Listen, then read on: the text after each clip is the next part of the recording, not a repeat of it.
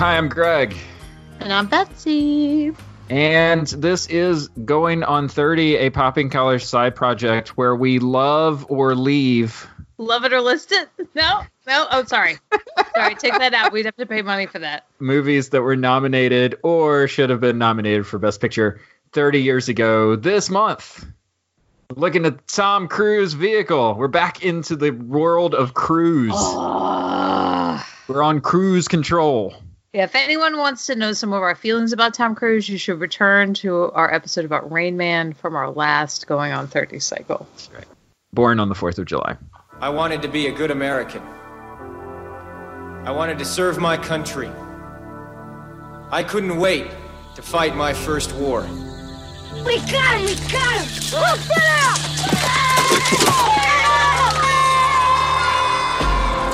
Let the word go forth. Daddy, the soldier! And the torch has been passed to a new generation of Americans.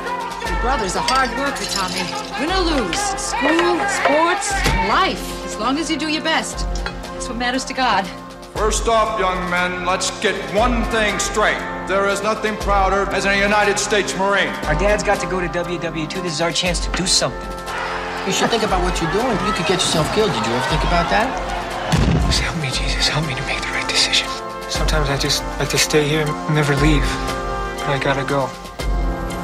13,000 miles. It's a long way to go to fight a war. Don't you know what it means to me to be a Marine, Dad?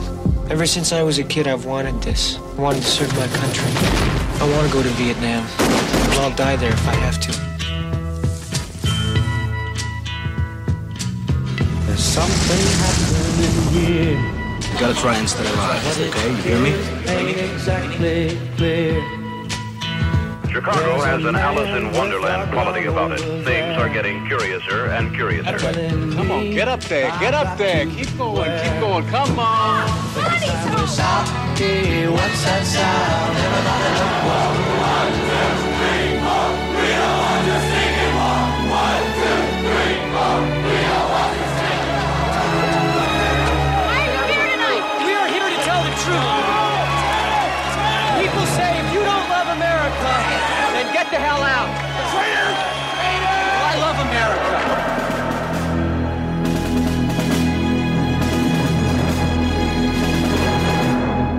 I have a brief description of this movie. Betsy, Okay. would you like to hear it? I would love to hear it. Born on the 4th of July is the biography of Ron Kovic, played by Tom Cruise, who is paralyzed in the Vietnam War, then becomes an anti-war and pro-human rights political activist after feeling betrayed by the country he fought for. That's pretty good. I think you have to include that he was so over the top on board at the beginning. Like, you know, boy yes. who wants this. So it was a Well, real Yeah, change we'll of get character. into that Okay. whole But 180. that's a pretty I good think. synopsis. That's pretty good. Well, before we get into all that, what's your history with Born on 4th of July? I believe I saw this in the movie theater, Greg. No kidding. If I was, I think, what? Well, is it R? Is it R? Oh, yeah, hard R. There's Okay. like 289 Okay, so F maybe- words. Okay. All right. So maybe not. I was 15, but I do remember. I saw it. I had the soundtrack. I love the soundtrack. Like, you know, while my parents loved, like, their soundtrack they loved was The Big Chill. I think as a child of baby boomers, you end up falling some in love with their music, right? It's like, oh, you know, we love, you know, wear tie-dye t-shirts and love Led Zeppelin. And my parents were not hippies by any stretch of the imagination. But I distinctly remember that the flag overlay with Cruise in the army helmet on the cover of the soundtrack, every time the score came on, knew it. Every time the music came on, knew it. I was having a whole music flashback throughout my rewatch on this. Does the soundtrack have the John Williams score on it? Yeah. Oh, okay. Yes, it does. Interesting. And so I was 15. I was moody. You know, Right. I loved a good soundtrack. I loved the Jurassic Park soundtrack. Super nerdy. Totally into it. And I can remember, like, if I was reading books like Red Badge of Courage, like, while I was listening to things like George Winston, Red Badge of Courage, whatever. Interesting. Yeah. How about you? So this was in the Cruise wing of our VHS library. Right. Right? So if you, The House of Cruise. Harken back to our Rain Man episode. Yeah. But this was one on frequent rotation in my grown-up movie teen phase. You know, it's like Really? this, Like Rain Man. Watch. This was not a rewatch for me. I think I might have watched it once. Oh, no. Yeah, I watched it several times. Really? Oh, yeah, several times. Yeah. Just stressing, Greg. Yeah. Well, It's stressing. I'm sure we'll get into that, but it's a little much. well, you know, it's a young, you know, wannabe, like, theater kid. Right. Like, Tom Cruise was going play. He was making choices in this. That's, Making you know, choices. that's fun. He's That's getting fun his for a theater method. kid. He's getting his method actor on. You know, he's taking the hair down several notches from Rain Man, several notches down. But then it goes long, and then that becomes a problem. I'm sure we'll talk about that. Ugh. It's a little stringy. Yeah, it gets a little stringy. All the hair work. No hair work. No hair and makeup getting nominated for this movie. Please say no. Terrible. Oh, it has to be accurate to the source too, right? I think Ron had the stringy, you know, kind of hair. Ron looks much better now. I'm just Yes, Ron looks great now. What are your initial hot takes on this movie? It's one of those movies that definitely feels like a book adaptation. Mostly at the beginning, like really kind of let's set the scene. Let's 1950s the hell out of this. You know, every trope that you could possibly find in 1950s Long Island present in this little town. I think for me, again found the movie really hard in places. I think particularly around Ron's family and his parents and that whole scene where he comes home drunk, I think was like one of the hardest things to watch. I remember knowing that it was really troubling and I couldn't exactly remember why. And then when we got into the whole catheter stuff, I was like, oh my gosh, yes. And I feel like, you know, now watching it as an adult and as a parent, it landed differently than Ron. You know, I was at that time, you know, my dad was in Vietnam, was on 2 tours, was a ROTC guy in college. So was a bit, you know, signed up for this and went on his first tour and liked it well enough that he was going to be career Army and then got married, went back, and it was bad. It was bad. Like poor decisions being made on the ground, people being promoted who shouldn't be promoted, you know, and he'll talk about all that.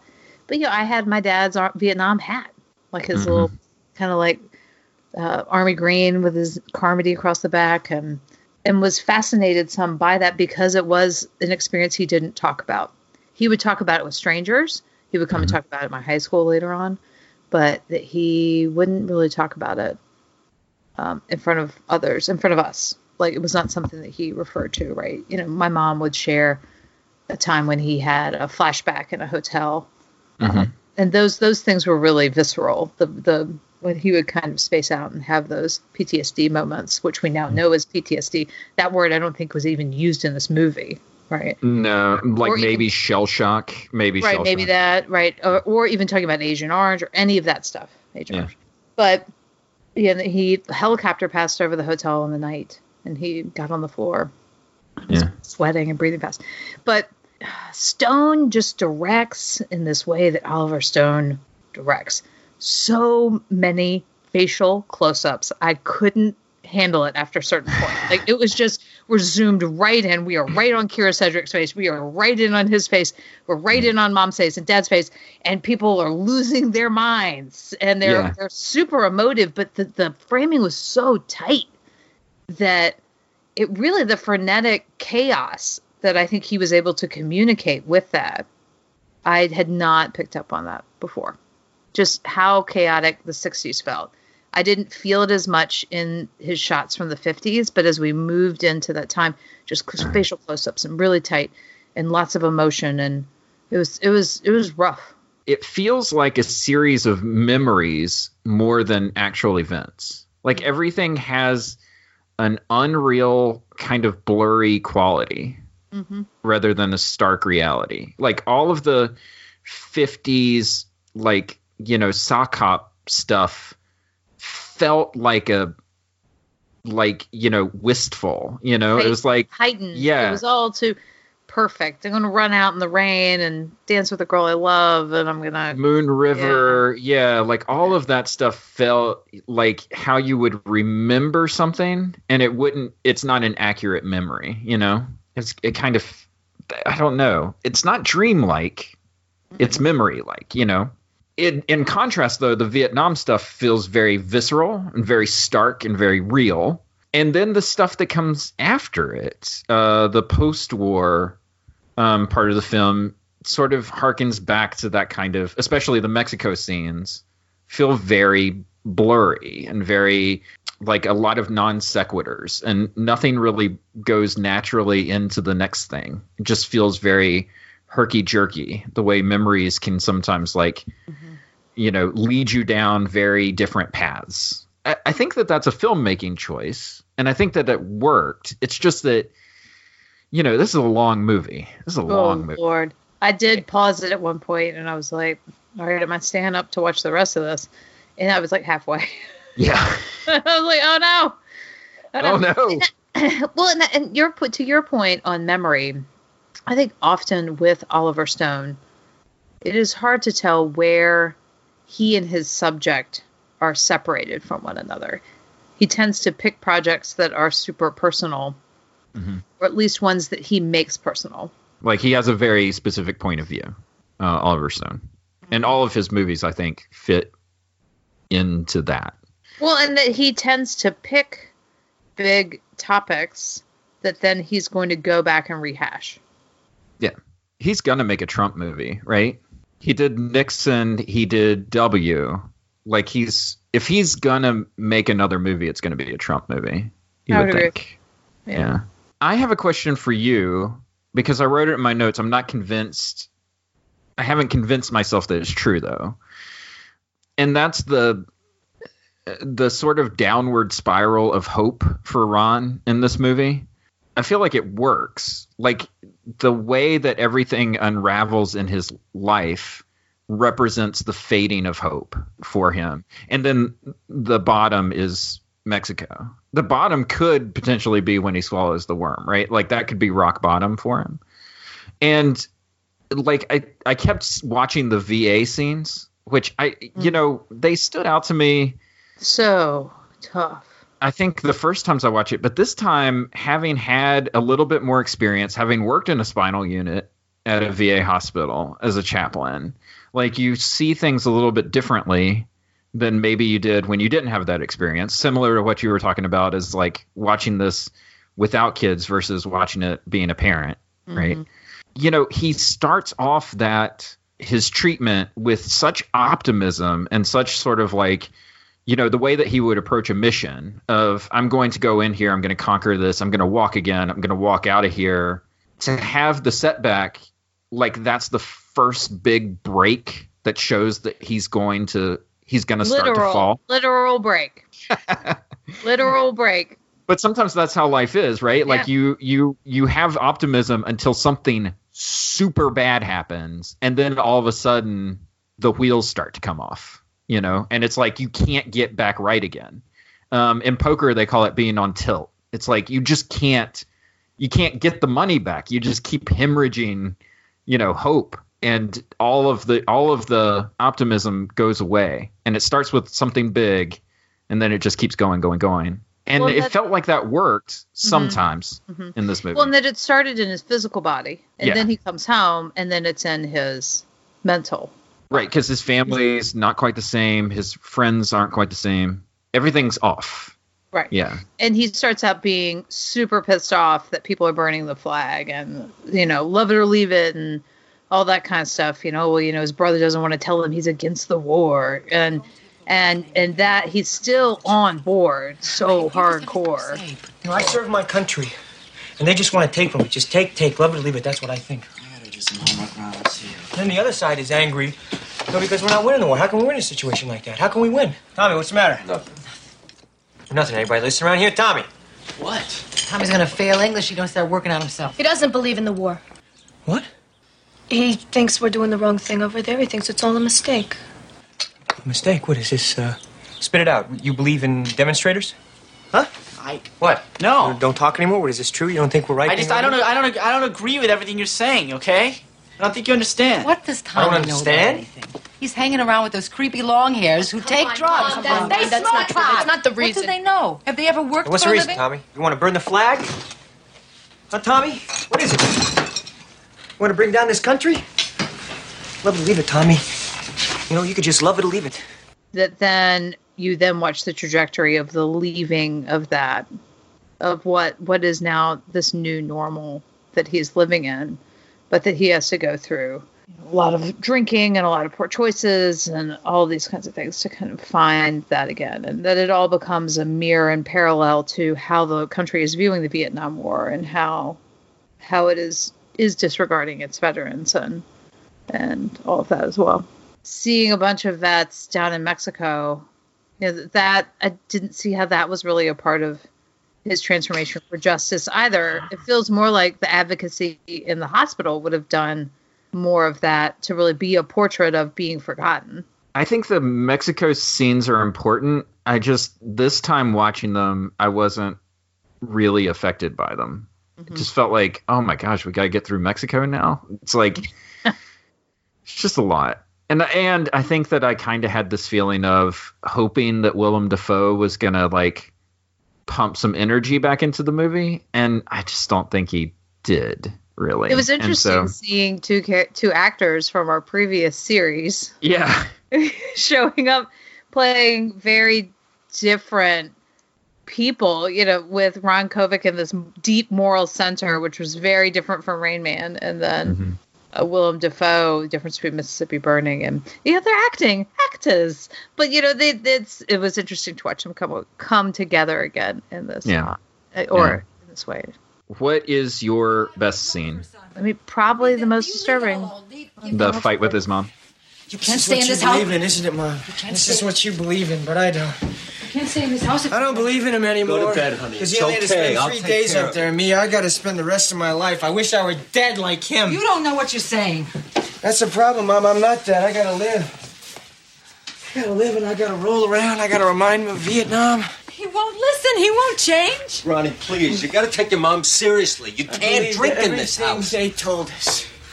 Go fight! Go kill! Sergeant man, rain car! Yes, car left! Car left! Car left! It's all a lie, okay? Honey! Why? Stop it! Go to bed. You're sleeping off. What did they do to you in that war? What happened to you? You need help, Ronnie.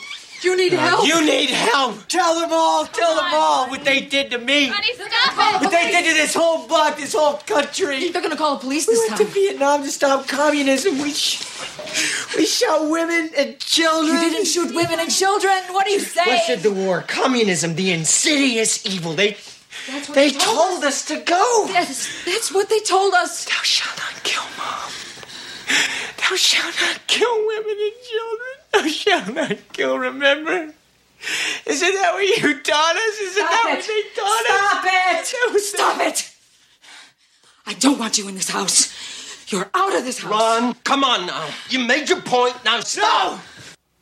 There's no God. God is as dead as my legs. There's no God. There's no country. I found the truth that he really talked about in terms of the faith and the bill of goods. The bill of goods he'd been sold both by the U.S. government, by his parents, by his faith, and that all of it was just BS, and that it wasn't going to end up mattering in the long term. Because look at him. Who is going to love me? That's the same with his dad, right? It kind of closes off that time. Who is going to love me? And it's an experience that I don't know what that feels like. Yeah.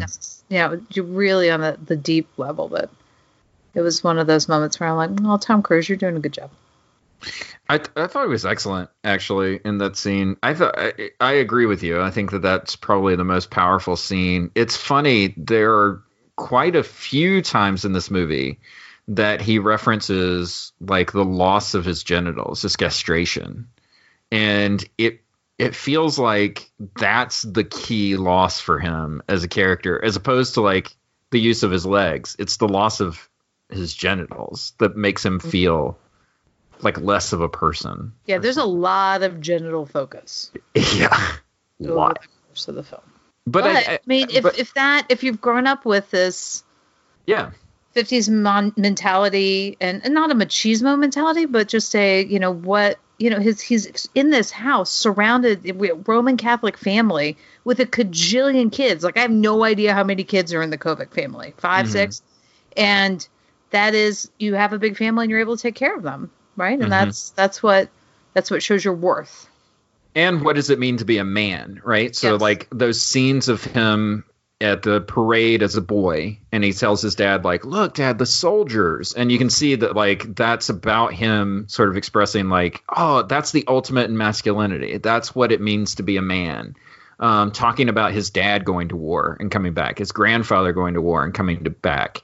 You know, he has the very specific idea of what masculinity is, what manhood is, and he can't be that anymore. And it comes out in this moment. I'm trying to think of a word other than sad, but it's just so very sad in that moment. But and that he's angry too. It's like it's so much, and I think that Tom Cruise does a great job of sort of embodying that feeling of like tremendous sadness, tremendous anger, sort of bound up. And who can you lash out at except the mom who's sort of planted this mantra in your head to begin with, you know?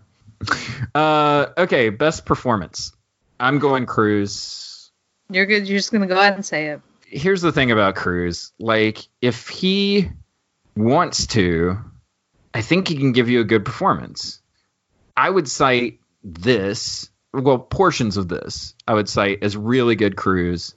Eyes Wide Shut is really good Cruise. Magnolia is really good Cruise. Like, he can do it. He just needs to put in the effort, and I feel like he really put in the effort. God, this is very difficult for me to say. We don't have to hear this, Ron. But Mr. Wilson, I think I was the one that killed your son that night. I was the one.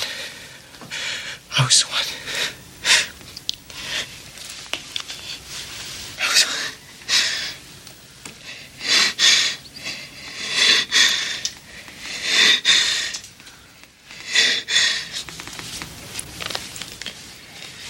What's done is done, sir.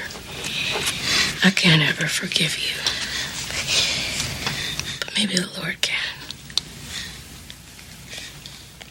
I feel like his performance is so dominant that even just looking for another something to nominate is not really possible, right? It's so, even in a movie that is so long, it's so centric on him. He does do a good job. I'm going to give it to him. Even though this is much improved from Rain Man. You have to admit. Much improved. Much improved. I got stats about the movie. Yeah, let's do it. Stats. I need a theme song. I need a stat theme song. Yes. Stats about the movie. It opened on December 22nd, 1989. Ooh, Christmas release. Go watch it with the whole family. Merry Christmas. Merry Christmas. 289 F words. Merry Christmas. A lot of MFer too. Like there's a lot of you got to mix it up sometimes. Domestic gross of $70 million. It was the number 22 grossing movie of 1989. Wow. Tom Cruise, man. Yeah. It's the number 1,176 top grossing movie of all time, between a movie called Act of Valor. Feels like it would be of a piece with this. And 7 Pounds. So it's between Act of Valor. Yeah, that movie. Yeah. It's got an 87% on Rotten Tomatoes. That's pretty good. I guess so, yeah. It is number 6 on the movies of Tom Cruise list on Metacritic, between Risky Business and Mission Impossible Rogue Nation. Roger Ebert says, nothing Cruise has done will prepare you for what he does in Born on the 4th of July. 4 out of 4 stars. 4 stars! I saw that. I think it was just sold on the Cruise performance. Well, I mean, there really isn't a lot of other room for other things, to be honest. In the same way that the framing is very tight, there's really not a lot of room for anyone other than Cruise. It's true. No Pauline Kael review for this. How did it do at the Oscars? It won 2 Oscars, Betsy. What 2 Oscars could Born on the 4th of July have possibly won? Okay. I'm going to go with, and I can't remember whether this is, I don't think we've divided the screenplay awards.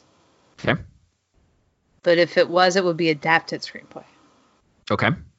And then the other would be best director. Okay. You got 1 out of 2. 1 out of 2 ain't bad. Okay. Best director. Best director, Oliver Stone. Yep. Best film editing. Seriously? I don't know. I mean, there are some awards at the Oscars that feel like, oh, it's a battle scene, and that must be really tough. Yeah, So war let's give movies. them film War editing. movies get a lot of editing awards. do. Yeah, They do. yeah. Nominated for 5. Okay, all right. So I'm going to say then screenplay, score, best picture, and then okay, yeah. Okay, I guess I should say nominated for 6 others. I didn't include best picture. okay. So what's the full list? Best actor, Tom Cruise. Best adapted screenplay. Best cinematography. Best sound. Best score. John Williams. Interesting. A lot of nominations. Lots. Why are you here tonight? What do you have to say to these people? My name is Ron Kovic. I'm a Vietnam veteran. My name is Ron Kovic. I'm a Vietnam veteran. I'm here tonight to say that this war is wrong, that this society lied to me, it lied to my brothers, lied to me, deceived the people in this country, tricked them into going 13,000 miles to fight a war against the poor peasant people who have a proud history of resistance, who have been struggling for their own independence for 1,000 years, the Vietnamese people. I can't find the words to express how the leadership of this government sickens me. Now, people say if you don't love America, then get the hell out. Well, I love America. We love the people of America very much, but when it comes to the government, it stops right there. The government is a bunch of corrupt thieves. They are rapists and robbers, and we are here to say that we don't have to take it anymore. We are here to say, we are here to tell the truth. They are killing our brothers in Vietnam. We want them to hear the truth tonight. We are here What's the legacy of this movie? Let's talk about war and heroism.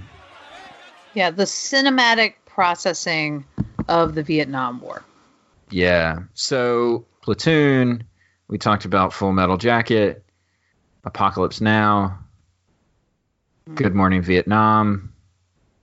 There's a lot of processing that comes out of this movie, and that's not to also mention that MASH is running on TV, which, while ostensibly being about the Korean War, is a show about the Vietnam War. Yeah. Yes. So there's a lot of Vietnam processing going on. Well, and those movies start rolling out in the 1970s. Mm-hmm. Right? I think like Deer Hunter and things like that. And then there is something, as you talk about memory, and as we get further down the road on support or lack of support of veterans, that the 80s movies, I think they feel a little different than the 70s Vietnam movies. Mm-hmm. There's a different memory, the way memory is working in those. And now we know, this is when we have now on the mall at this, and Never Forget Vietnam Veterans are there. The memorial opens. You have Rolling Thunder happening. I mean, there's a lot of that, bringing home remains, bringing home people. Are there people still there? The outrage changes.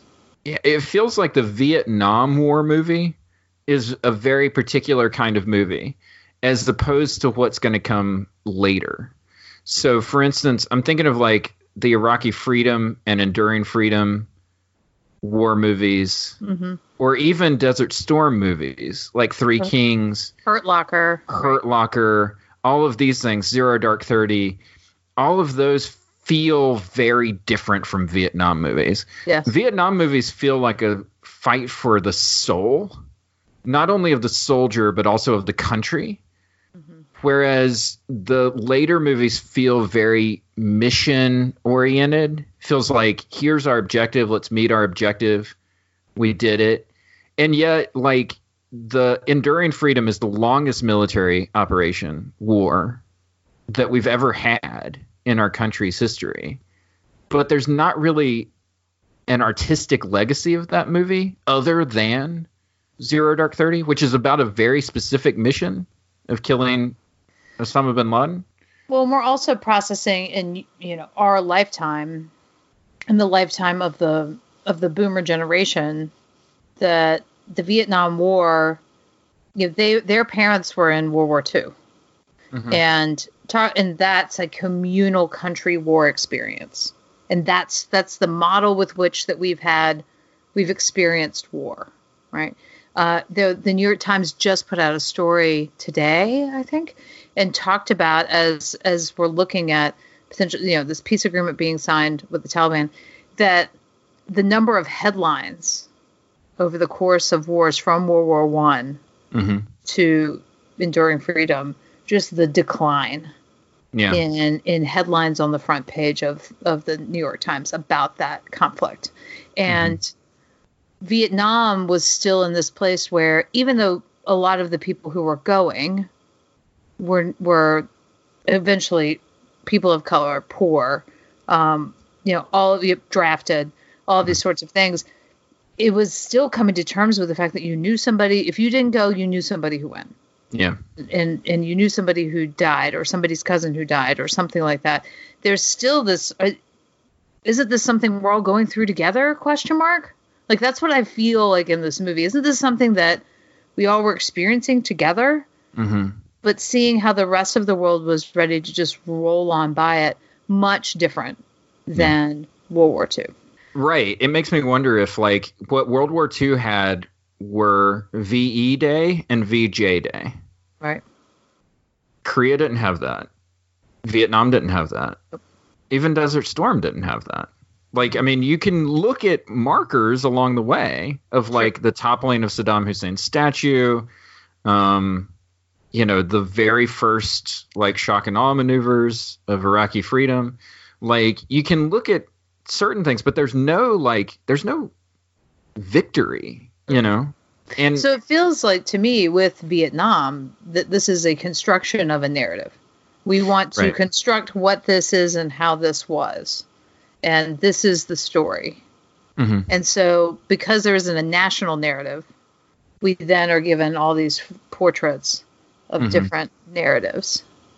Well, and I'm also wondering, like, is there a way of talking about this where it's like, you didn't win, so that means you lost? War is complicated, and it's not about winning and losing, but we really boil things down to winning or losing a lot of times about a lot of things. American essence, absolutely. Yeah, absolutely. So then, how do I then tally my contribution and my sacrifice? Yeah, I will say my dad's.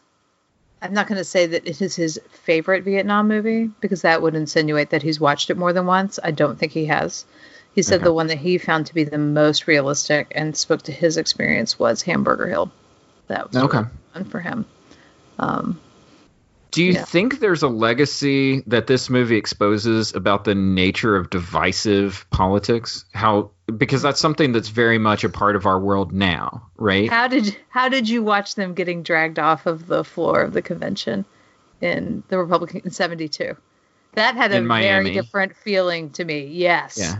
Than especially in the hunt for the 2020 election. Yeah. My how you experience the Republican Party and those Trump rallies now, just these guys, and I'm looking at these young men who are yelling at him, and I'm like, you're not in Vietnam. Have you served? None of you have, because you have bone spurs or a foot issue or whatever the hell it is that's kept you out, and you weren't there.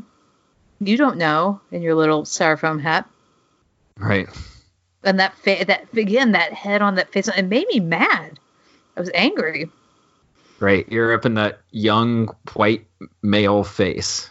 Yeah. Like, that's very angry, wearing a stupid hat and yelling obscenities at 4 more years. 4 more years. And then, you're un-American. Get out of. You're a communist.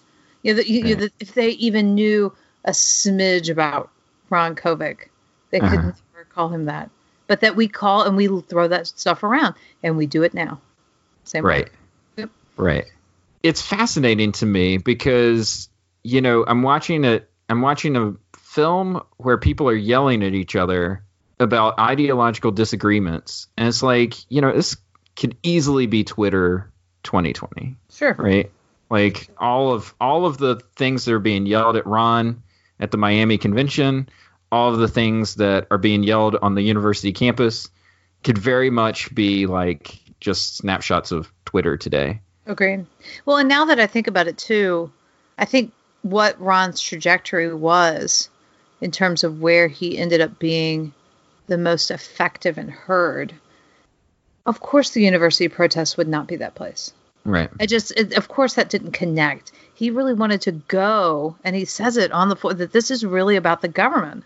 Mm-hmm. And wanted to go into the heart of that sitting and being disgruntled and having, making a speech on a college campus is not where he wants to go. And that at the end of that scene, they're like, all right, we're going to get back on the floor again. Like it was very much, and it felt like felt like a military moment. It was an operation. And he was like, all right, we're doing this and you're doing that. And, and here we go. It had similar echoes to his taking of that village, like all of the stuff from earlier in the film.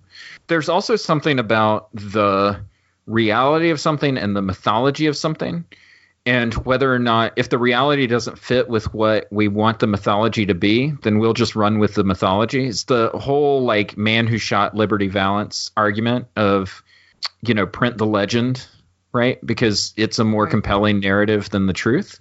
The scene where Ron is giving the speech before his hometown, where he's the grand marshal of the parade, and he's being introduced by this guy who has a very specific way of thinking about the world and understanding a soldier's place in it and understanding what a love for America looks like. Mm-hmm. And at the end of the movie, it's Ron saying, I love America. I love this country. And he's getting arrested and he's getting thrown out of the convention floor. And it's like what he's trying to tell you is, I love America. I am real. I have been hurt by the system. Recognize me. But that's not the mythology that people want to hear. Mm-hmm. And so, that's going to be rejected in honor of someone hugging a flag, someone like, doing all of these showy. Your lapel pin, got your lapel pin on. Right. Yeah. If you can do something performative that feels like you love America, great. And if you do something that really shows how you're thinking about life in America, then you're out.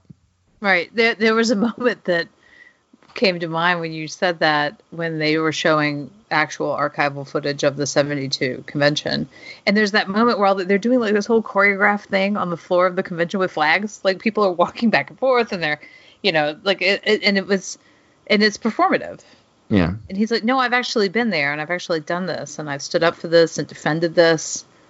And I have some issues. I have problems that need to be addressed because I do believe we can be better. Yeah. It's this return to hope. And I think we feel like we're very much in the valley for a large chunk of this movie. And then, I would have liked a little more up there, but I actually think it would have been really cool if they had ended it with Ron Kovic's actual address. Yeah. From the 76 convention. Classic going on 30 question that we forgot to do with The Abyss. Oh, here we go. Who is this movie for? Should we answer it for The Abyss and for this movie since we forgot? Sure. For The Abyss is for everyone. Enjoy. I think it is for everyone. Enjoy. Everyone loves it. All people, because we're bringing the world together through sea aliens. The Abyss is for everyone. Yes. This movie is a going on 30 classic answer. Oh God, boomers. Boomers. Yeah. Yeah, a little bit. Just a smidge. But, can we talk about Oliver Stone just really quickly? Yeah, sure. He's a really good filmmaker. This is a well-made movie.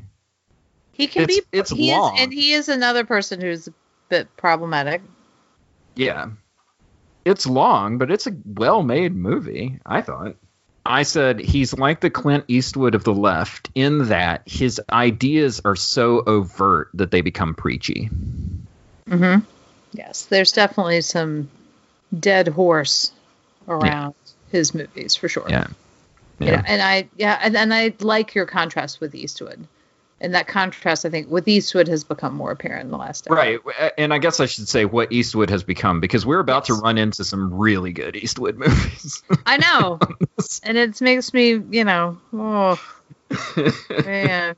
What is your rating? What did I give The Abyss? Oh, man, Betsy. Oh, I did. Hang on. You got to keep up with these. I've got to start writing these down. You should just have them at the bottom of your notes every time. I know. I should put The Abyss and then whatever you gave it. Hang on. 3.75. That's what I gave it? You went several numerals after the decimal point. Where are you?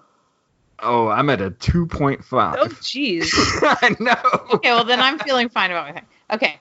I feel like in terms of cultural artifact that it is, I find it really interesting and compelling in the way that it is. I do find parts of it that are overwrought.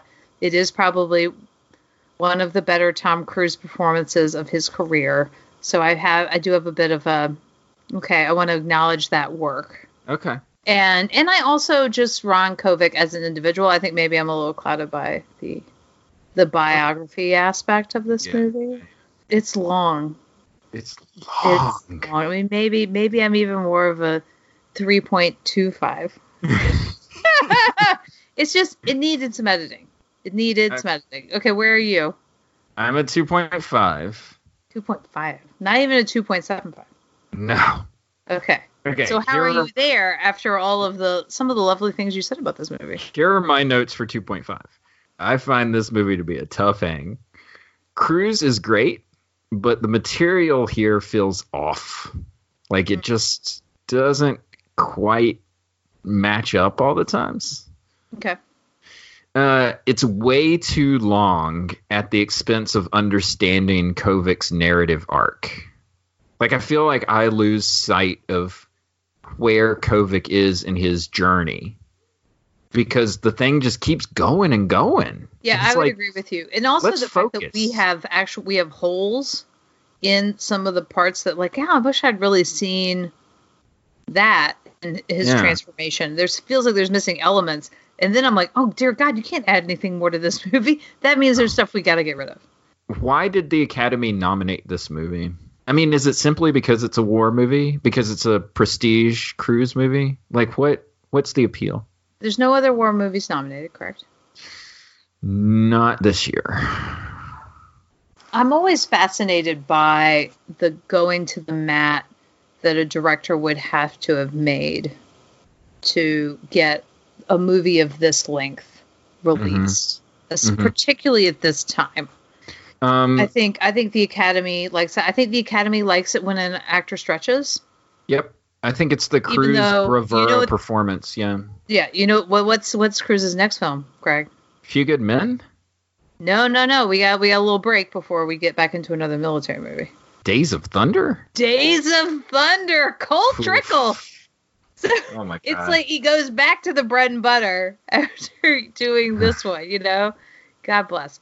But I think the Academy loves it when an actor really pushes.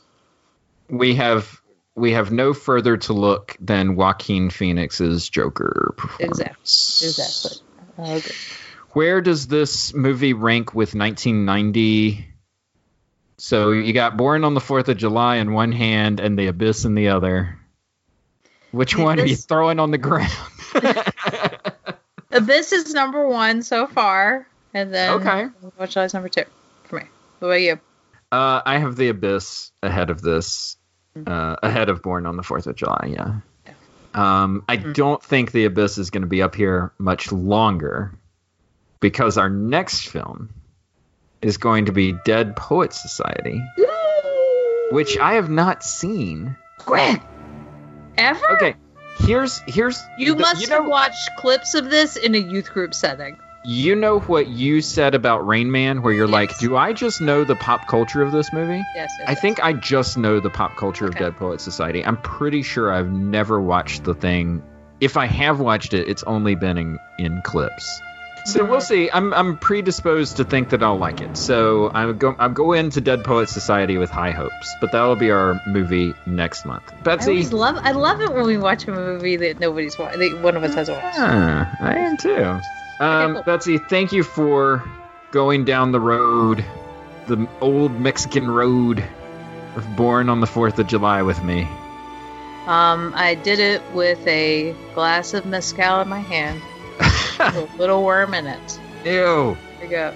Ew. Ew. All right. Till next time.